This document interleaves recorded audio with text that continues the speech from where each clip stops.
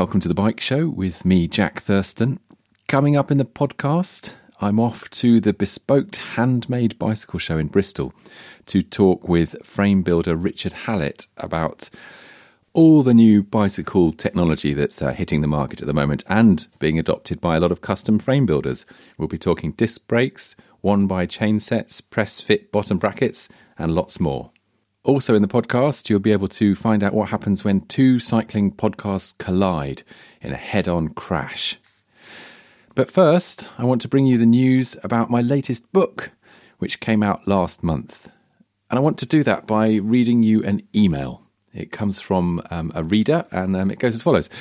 Dear Jack, thanks for another great Lost Lanes book. I bought your first book because I live in the south. I bought the second book because I'm originally from Wales, and in both cases, it's nice to read about parts I already know and to do some of the new routes. And I've bought the West book because my wife and I were wondering where to do a few rides this summer, and I think you've solved the problem for us. I'm of an age, brackets 70, where a lot of people I know try to convince me to go on cruises.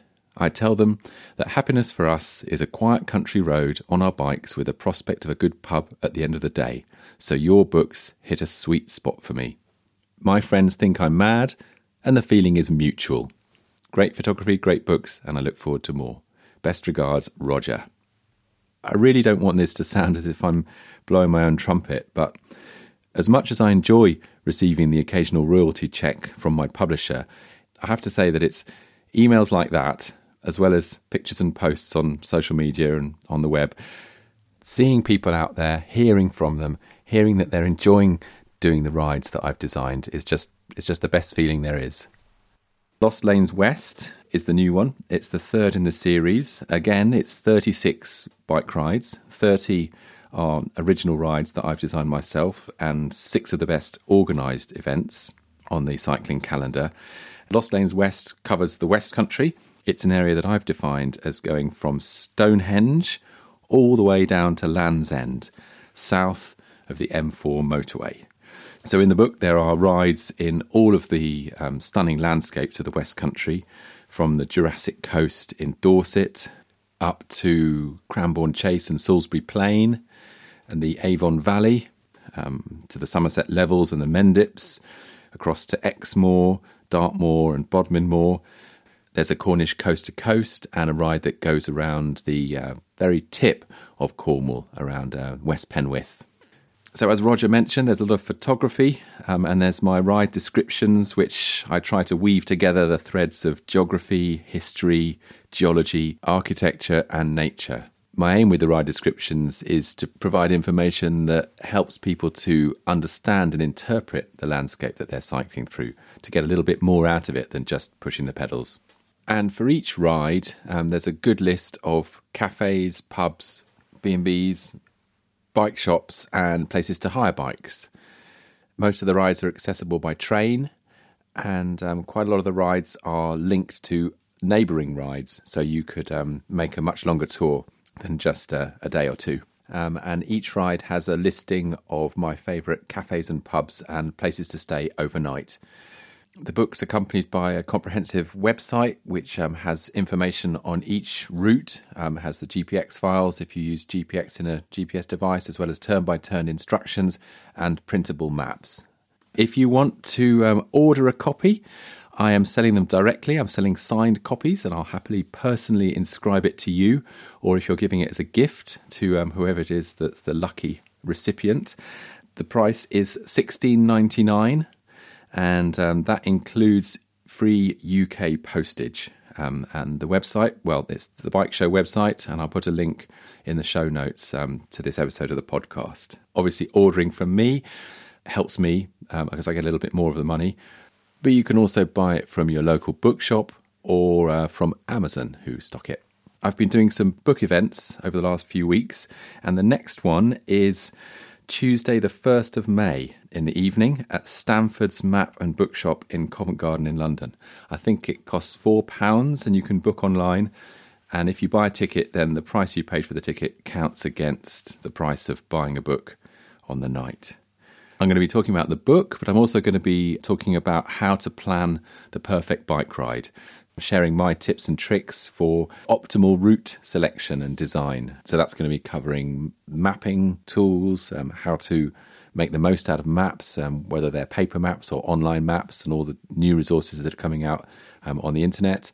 If you're looking to plan your own bike rides, whether just for yourself or leading a group of friends out into the countryside, or if you want to start writing your own cycling guidebooks, I'll be sharing everything that I've learned over the last few years that I've been doing Lost Lanes. Now, during the fallow period over the last few years, while I've been doing other things like researching for Lost Lanes West, you'll have noticed that there are a few more cycling podcasts out there. There's the cycling podcast itself with my old friend Lionel Burney, who made his debut on the Bike Show and now has gone on to even greater things with the cycling podcast. And that is the place to go to hear about professional road racing, if that's what you're into. It seems like most of the major cycling websites and magazines have now got a podcast, and Lance Armstrong is podcasting. But my favourite of all the new cycling podcasts that have come along in the last couple of years is the Wheelsuckers podcast, and that is produced by Look Mum No Hands and London Bike Kitchen, which are two amazing bicycle enterprises in London.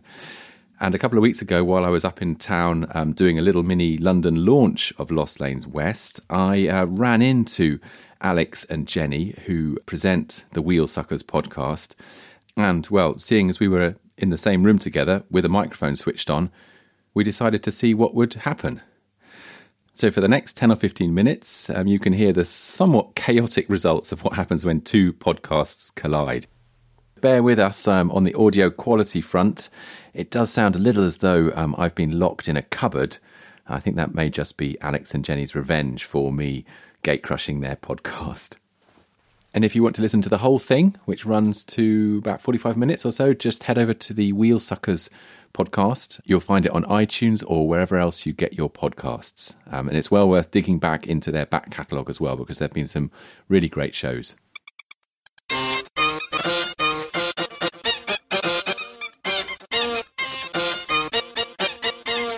Hi friends, I'm Alex and I look after social media marketing and events at Look Mum No Hands, and I'm joined by my stoker.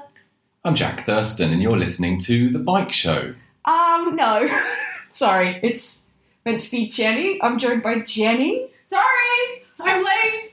Well, but this is the Bike Show podcast. What? Oh, I thought this is the Wheelsuckers podcast. I don't think so. This is the Bike Show. Well, why don't we record together? I don't know about that. What's going to happen? I don't know. We have stuff in common, don't we? What, we're both podcasts about bikes and people who ride bikes? Oh my God, we do a podcast about bikes and you do a podcast about bikes. Should we do this together? It could work. Let's do this together. Let's try this. Let's ride this trandem. No, what is a triple tandem? It's a trandem. Trandem? Yeah. This triple is a terrible triple podcast. We're joined by our friend. He's now our friend. We're joined by our friend Jack. Well, it's great to be here on the Wheelsuckers podcast, and welcome to all listeners to the Bike Show too. The Wheelsuckers podcast is the younger, more attractive, funnier version of the Bike Show, and more female version of the Bike Show. Should add. Which is better generally. It's fine. You don't need to spell it out. On every criterion, you do exceed.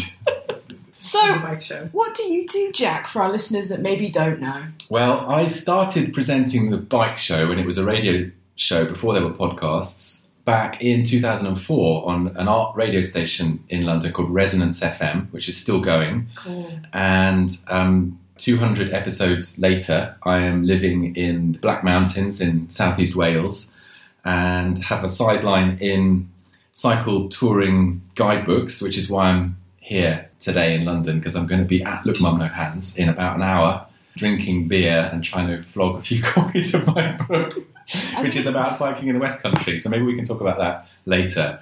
But yeah, the Bike Show is kind of like, it's about everything to do with cycling, especially not racing cycling.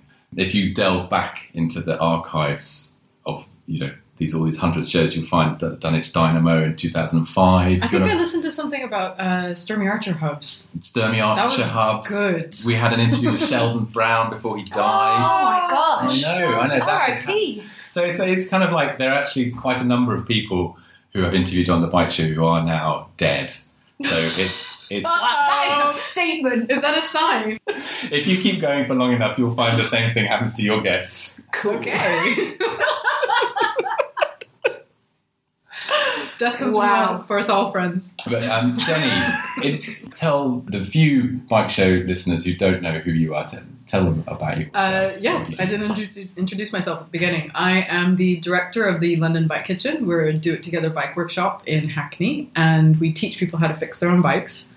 And I wrote a book last year called How to Build a Bike. I used to work around the corner from the 56A bike In Elephant and thing Castle. in Elephant and Yeah. Castle, and that is that kind of the same sort of idea Yeah. of basically you come and fix your Same own bike. vibe, but we monetized it because we need to pay for our overheads, and we pay our staff a living wage.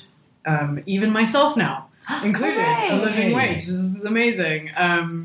So the idea is that people can come in and learn from us how to fix all sorts of things. So we do a whole spectrum of classes from introduction to maintenance, stuff on, we just introduced a hydraulic disc brake class. We are also doing wheel building and build your own bike classes. So we're trying to build up people's skills around their bicycle with the idea, the main goal is getting people to ride their bike more. More butts on bikes. Yeah. We just want people to ride their bikes more.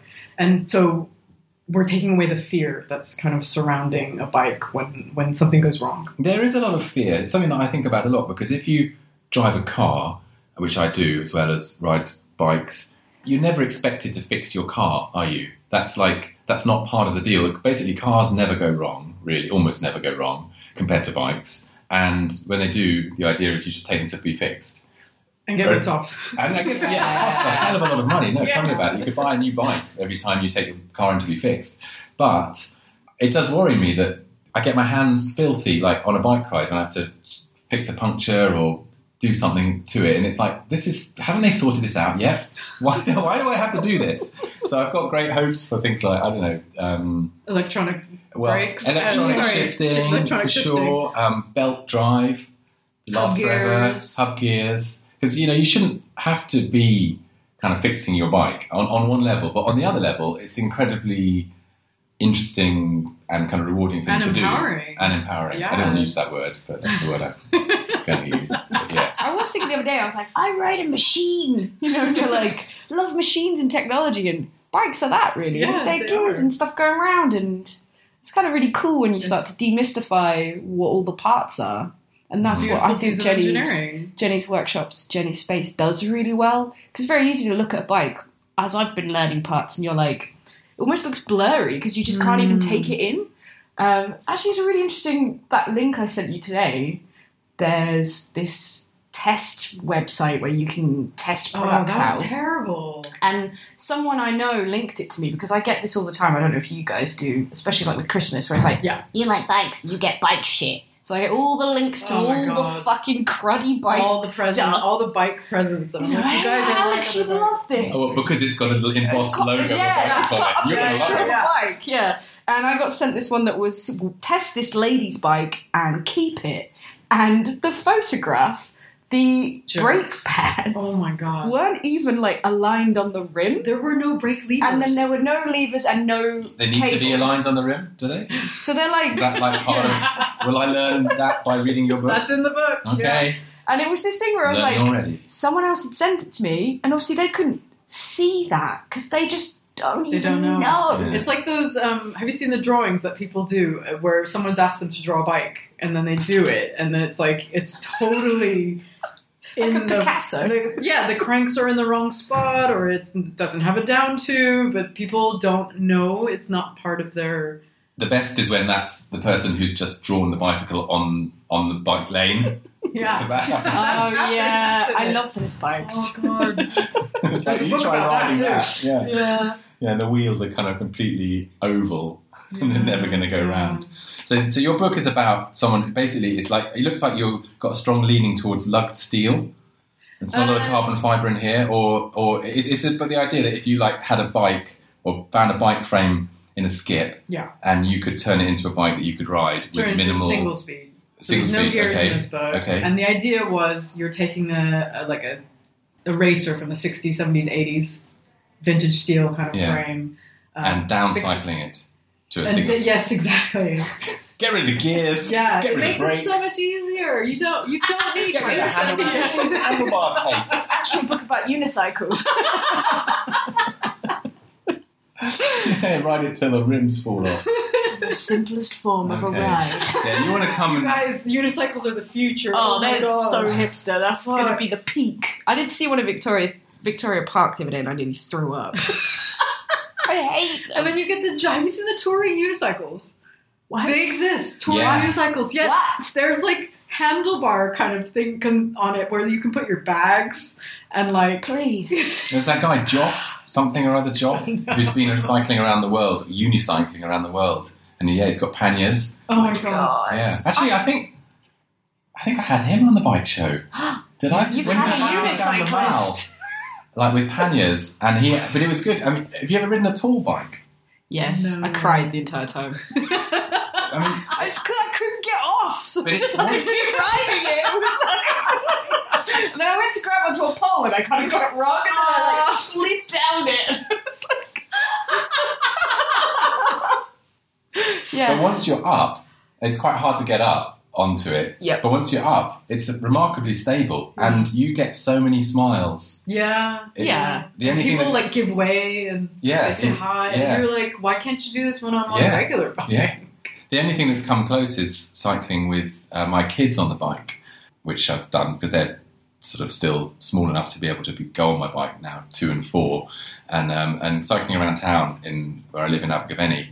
I get so many smiles and people coming up to saying, "Oh, that looks so nice. They look so happy." Blah blah blah blah.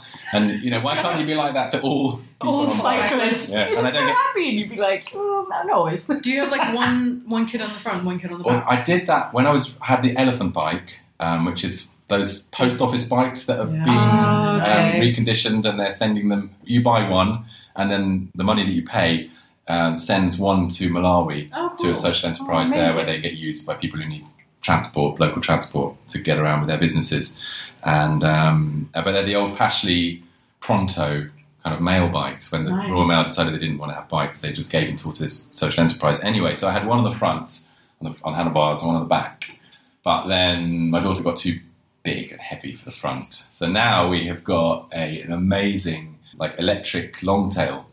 So that it's extra cycle, make a long tail with Cool. 26-inch wheel at the front, 20-inch wheel at the back. So the kids go on a big long platform at the back. And we get a lot of Is it a thumbs little up. bench? Yeah, it's like a long... well, it's not, they don't sit side saddle, they just kind of astride it. Yeah. But it's got these little hoops that go around the side that they can hang on to, so they can cool. turn around, and you can fit three on the back That's there. awesome. Wow, I want to Sounds go on good. one of those. I was just Ride gonna me say, round, Jenny. I want kids just so I can stick them on a bike. Well, I saw that thing, that cargo bike taxi. Pedal me! Yeah, I Pedal saw me it. rules. Just around the corner. Yeah, we love pedal me. Yeah, they didn't have a fare though, so they were just kind of cruising for trade, I suppose. Just like Uber.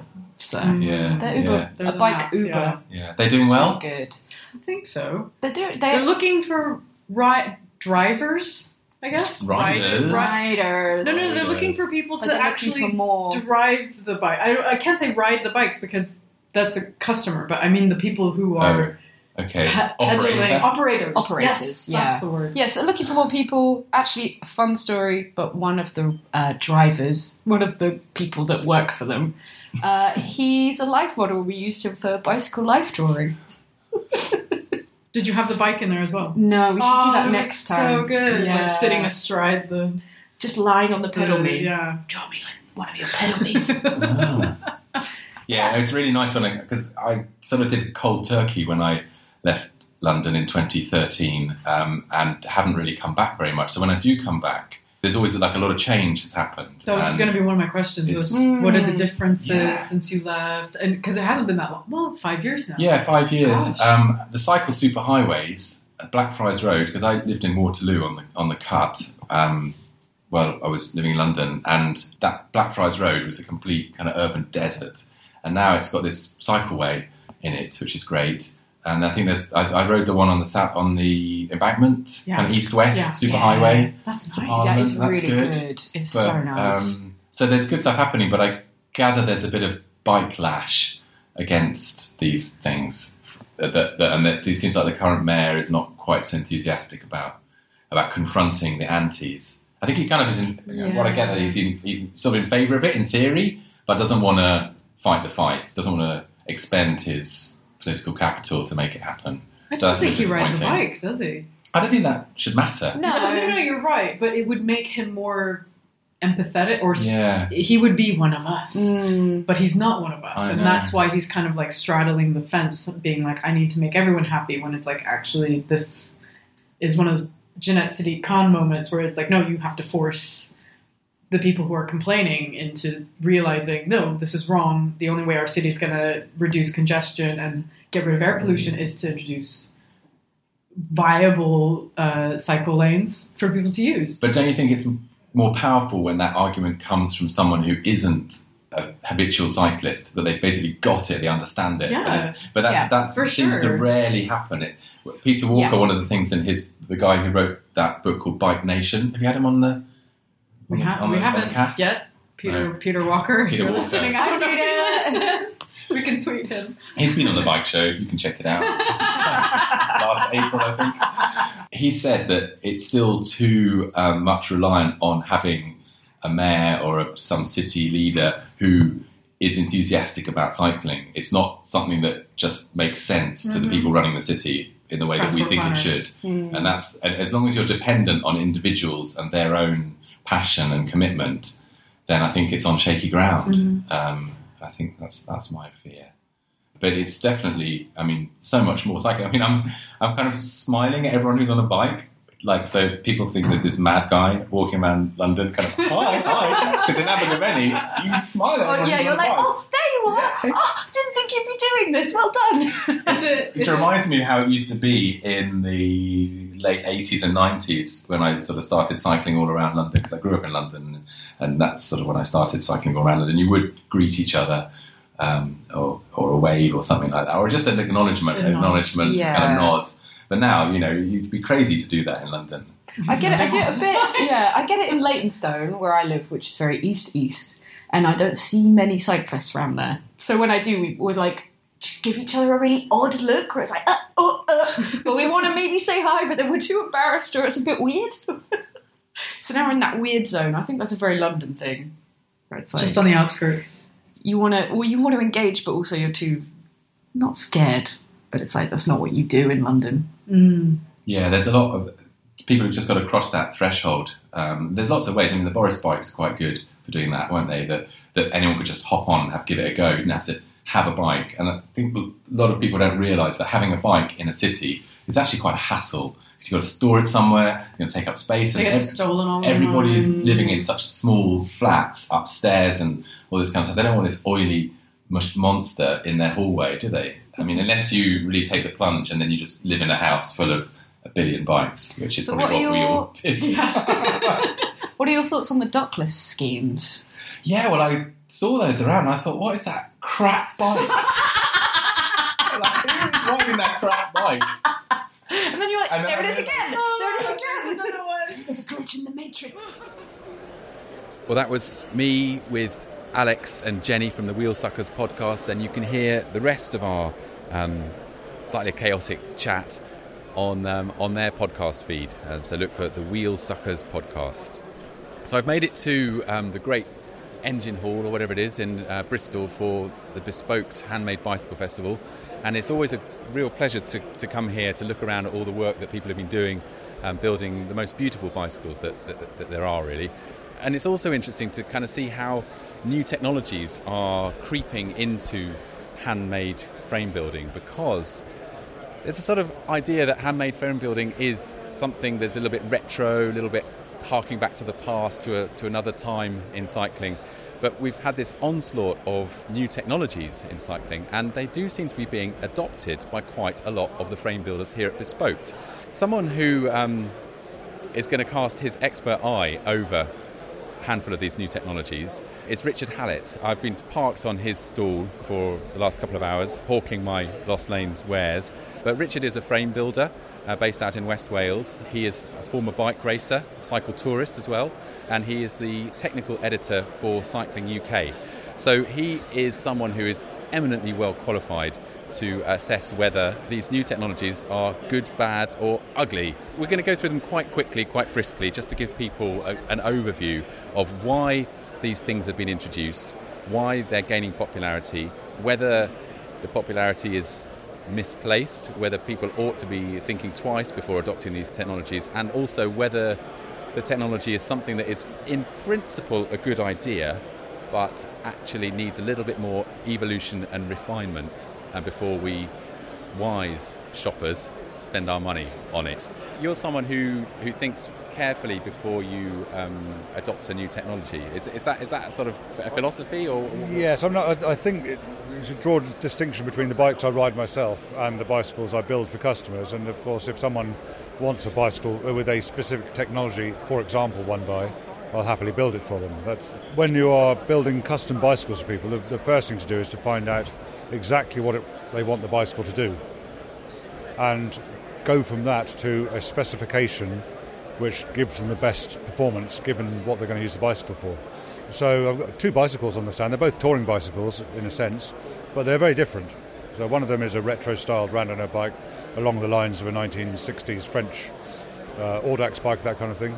The other is actually a very, very contemporary heavy-duty touring bike built for a guy who weighs nearly 20 stone, and it too has rim brakes, but it's actually a very modern specification.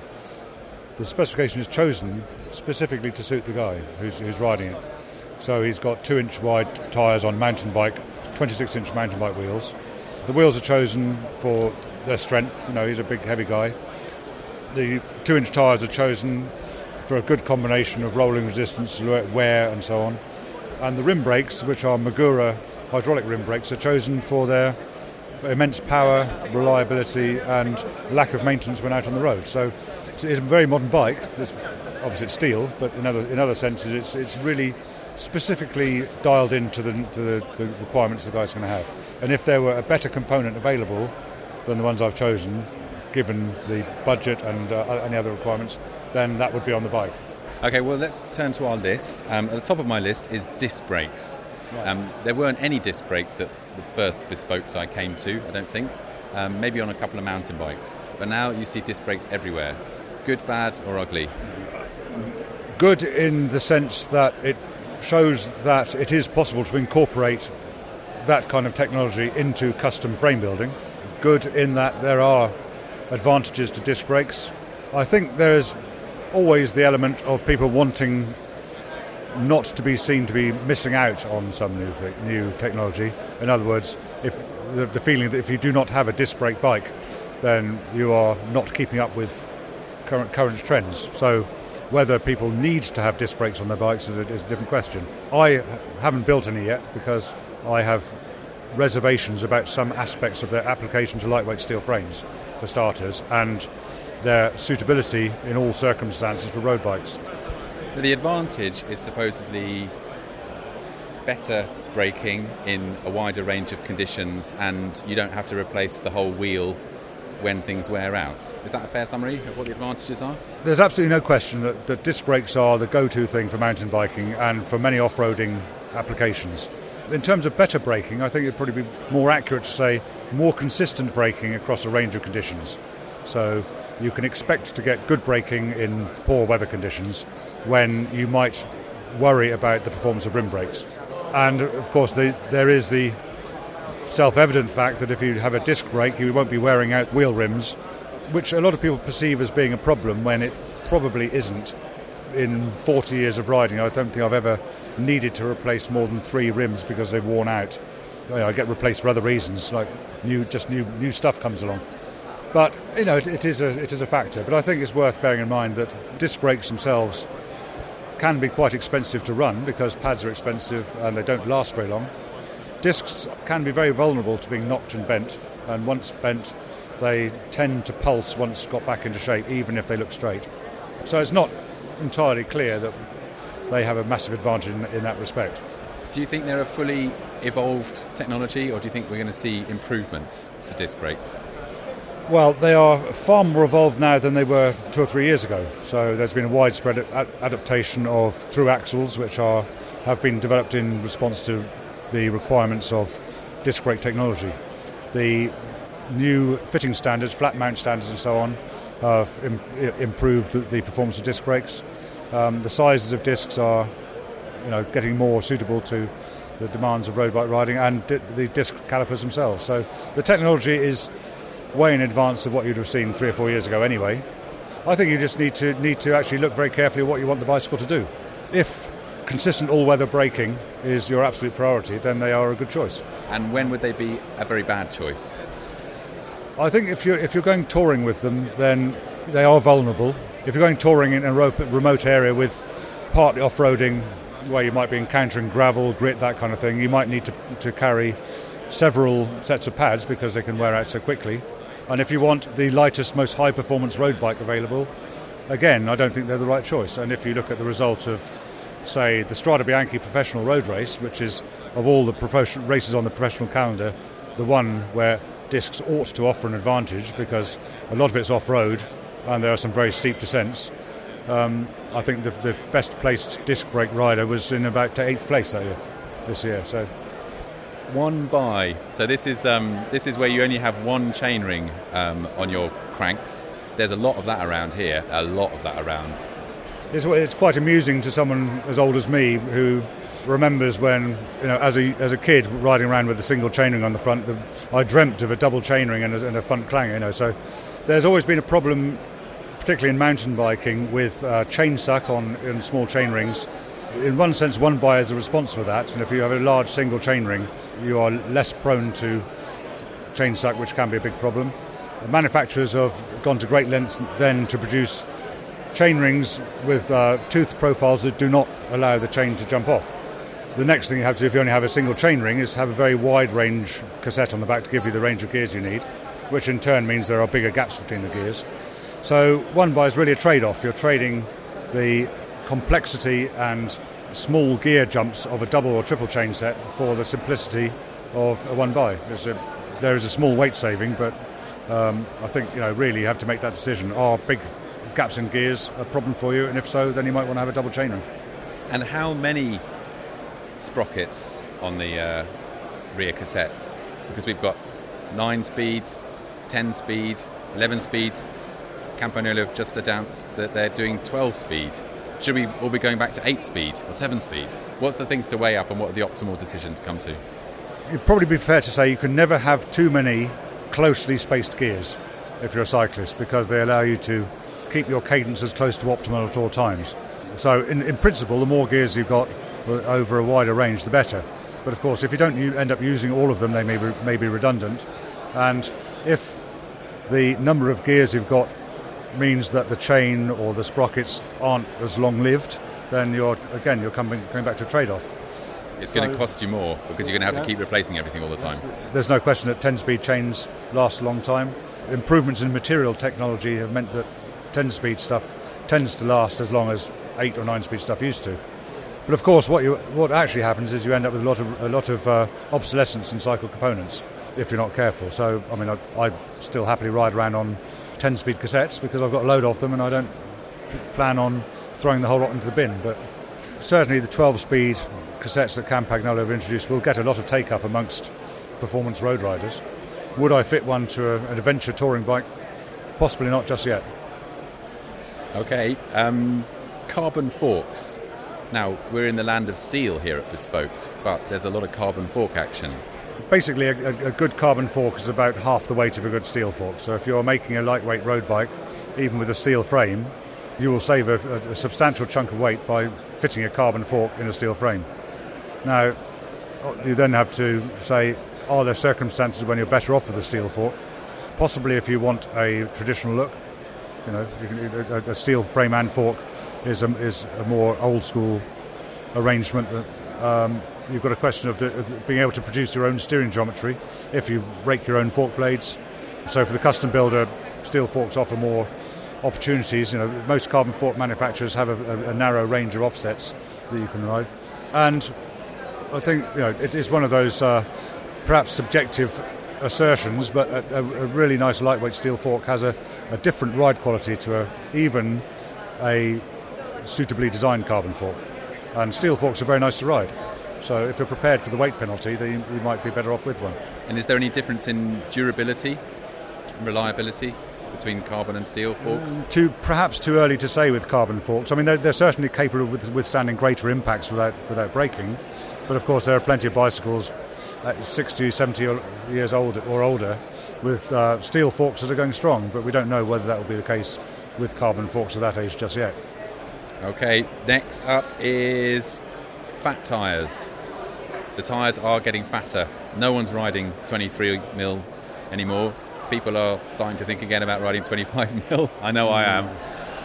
Well, I first started writing about the theoretical advantages of fatter tyres about 20 years ago in Cycling Weekly, and the problem was at the time suitably lightweight fat tyres weren't available. You could get slick mountain bike tyres, but they were generally 500 or 600 grams, so you couldn't realise the theoretical advantages. But now, with the sort of 650B revolution in randonneur bikes and so on, manufacturers are making very, very lightweight fat tyres, and when you ride them, you realise just how fast they are. The reason they're not used for racing is, of course, because they're heavy, and racing cyclists prioritise lightweight and acceleration, and at the end, when sprinting at the end of a race, over everything else. They will always have the lightest equipment, and certainly when it comes to tyres. Even so, the pros are racing on 25mm tyres now instead of narrower ones, because they will appreciate the benefits of lower erosion resistance. So for non-competitive riders, I would say the benefits of wider, faster rolling, grippier tyres far outweigh the disadvantage of a bit of extra weight. So the tyres that are fatter roll faster and they're more comfortable at the same time? They roll faster, they're more comfortable, they last a hell of a lot longer. I think I've managed about 5,000 miles so far on a 32mm back tyre, when you'd be lucky to get 1,500 miles out of a 25C. And how fat should people go? I'd say very much application dependent. So one of the bikes I built is on 50mm 2-inch wide tyres. This is going to be a bike that's going to be probably weigh approaching 200 kilograms once it's fully laden, and you really need to absolutely prioritise rolling resistance and get the fattest possible tyre. If you are after a sporty, lightweight but comfortable bike, then 32mm or even 28 will do the job. What about the magic of 42mm, which are the randonneur favourite on the 650B wheels? Well, let's come to the next one, because that next item on my list is 650B wheels. What is a 650B wheel? Okay, well, 650B is a wheel size that's been around for 80 or 90 years. There's nothing new about it. It was effectively the classic French randonneur wheel size developed in the 1930s as being a tyre size suitable for the bikes they're using in the technical trials, where they rode mountain passes on unmade roads. And they just empirically found that this was a great wheel size for riding bikes which were carrying luggage that needed to be used on all road surfaces and so on. It never went away in France, although the 50 or 60mm wide tyres of the 30s disappeared. But in terms of why would you ride 650B, the simple answer is there's nothing magic about 650B per se. It's just that if you want to fit a fatter tyre, particularly for road riding, as opposed to 29ers and mountain bikes, but as long as we're talking about tarmac and possibly unmade roads, you can have a fat tyre, but if you reduce the wheel size, you keep the weight of the tyre and rim down. So 650B or 26-inch whatever are good ways to access the benefits of having fat tyres, but without ending up with a very large wheel and a corresponding weight increase. Tubeless tyres. This is a kind of tyre where you don't need an inner tube, because you've got some squidgy liquid in there that is going to make the seal between the tyre and the rim, and will plug any holes caused by thorns and flints and other bits of glass and other things that gives you punctures. That's the theory. How does it work in practice? Obviously, tubeless tyres are almost universally used in automotive applications now, because the advantages are almost beyond listing. Most mountain bikers, I'd say, almost all mountain bikers use them, because mountain biking tyre pressures are quite low. The challenge has been to make tubeless tyre technology work at the pressures that people ride tyres on the road. And this has been going on for about 10 years. The current sort of wave of what I think they call tubeless ready or tubeless easy tyres actually is starting to make the whole thing accessible to almost anyone.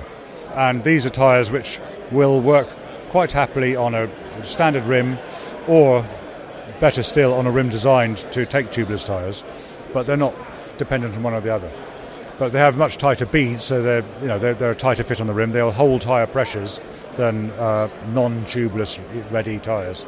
And I think that's the key for their use on higher pressure wheels. And what are the advantages? One theoretical advantage is you don't have an inner tube, so as long as the tyre itself doesn't end up as heavy as the tyre within a tube that it replaces, then you've saved some of the weight and the material to flex that you would have had in the inner tube. So there is a potential weight saving, a potential improvement in tyre flexibility and therefore rolling resistance.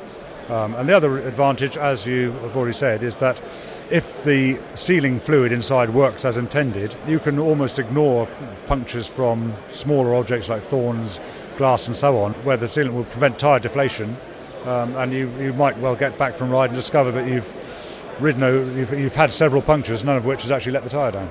So it's a fantastic benefit as long as it works properly. I think they're getting to the point where they're well worth a try. Electronic shifting.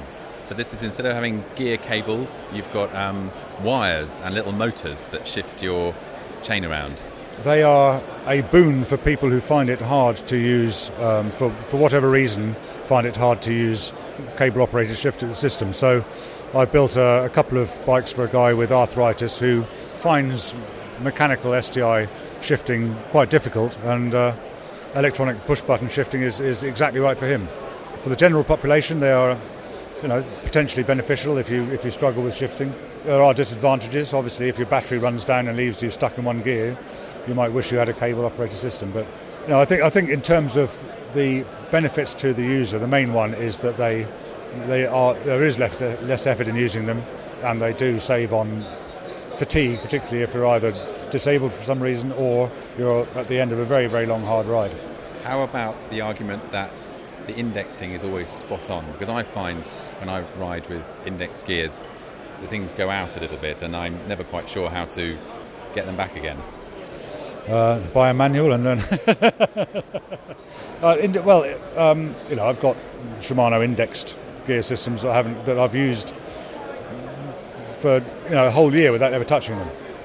If they're assembled correctly, they don't really give any trouble. So they will ultimately need more maintenance than an electronic system, and you get compression in the housings. Yes, and water gets in, grit gets in, and amazingly, well, perhaps not amazingly, electronic shifting systems, mainly by Shimano, have proven very popular with cyclocross racers who know that no matter how dire the conditions get, their gears will continue functioning perfectly as long as they've got a battery.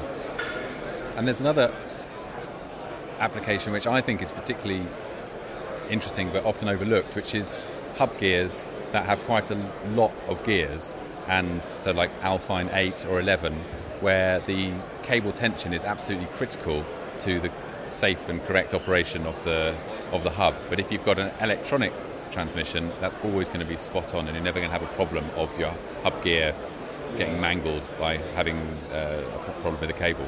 Well, the electronic shifting Alpine is a thing of beauty. The slickness of the gear shift has to be experienced. I mean, the only sort of black mark against Shimano for Alpine Di2 is that it costs an absolute fortune. But other than that, they are great. Yeah. And presumably, if you've got an electric bike, you've got a permanent battery supply that can keep your electric shifting up. You may as well make the whole thing electric. Yes, I mean, I've tested a bike with an integrated Alpine Di2 and Shimano Steps electronic motor, and it would literally just charge and ride. It's flawless shifting, no question. Where are we now? Press fit bottom brackets. So this is what is a press fit bottom bracket, and why does it differ from another kind of bottom bracket? Yeah. Okay. Well, a press fit bottom bracket is one in which the, as you like, sort of cartridge bearings are pushed into a suitably dimensioned bottom bracket shell, in which they remain stuck by the force of the fit, whereas a conventional threaded bottom bracket shell, you screw the bearings or the cups or whatever into the shell, and you nip the thread up tight, and then the bottom bracket should stay there. But a lot of people can't stand press fit bottom brackets because they do cause a lot of problems. They can creak after a while. You've got some systems rely on plastic sleeves to take up any machining imperfections. But getting them to work properly is a technical challenge. But at the same time, as with a lot of things, theoretically it's the best way to go. It's almost all engines, that kind of thing. Their bearings aren't sort of screwed into place; they just sit in precision machined housings. But getting it to work in the world of bicycle manufacturing is not quite that easy. And the fact is that threaded bottom brackets actually work very well. They're convenient, easily worked on, and if archaic, certainly work well enough for many frame builders to be happy to continue working with them. Well, you did really well, Richard. That was an amazing tour d'horizon of all the new technologies that are flooding Bespoke. Watch this space. And if you want to read more of Richard's analysis of this kind of thing, you're writing regular columns in Cycle magazine. So that's a good reason to join Cycling UK, the Cyclist Touring Club, as it once was, because you can read what Richard has to say about what the industry is trying to sell us. Yep. Well, it's been a pleasure, Jack. Thanks. I was in conversation with Richard Hallett of Hallett Handmade Bicycles, and we were at the Bespoke Handmade Bicycle Show. Check out Richard's website, halletthandbuiltbicycles.com, if you want to find out more about the kind of bikes he makes and his philosophy of frame building. If there are any other new bicycle technologies that you'd like to hear a little bit more about, the pros and cons, we didn't manage to cover belt drives. We didn't cover bottom bracket gearboxes. We didn't cover soft touring luggage. But if there's anything that you're particularly interested in or confused about, drop us a line.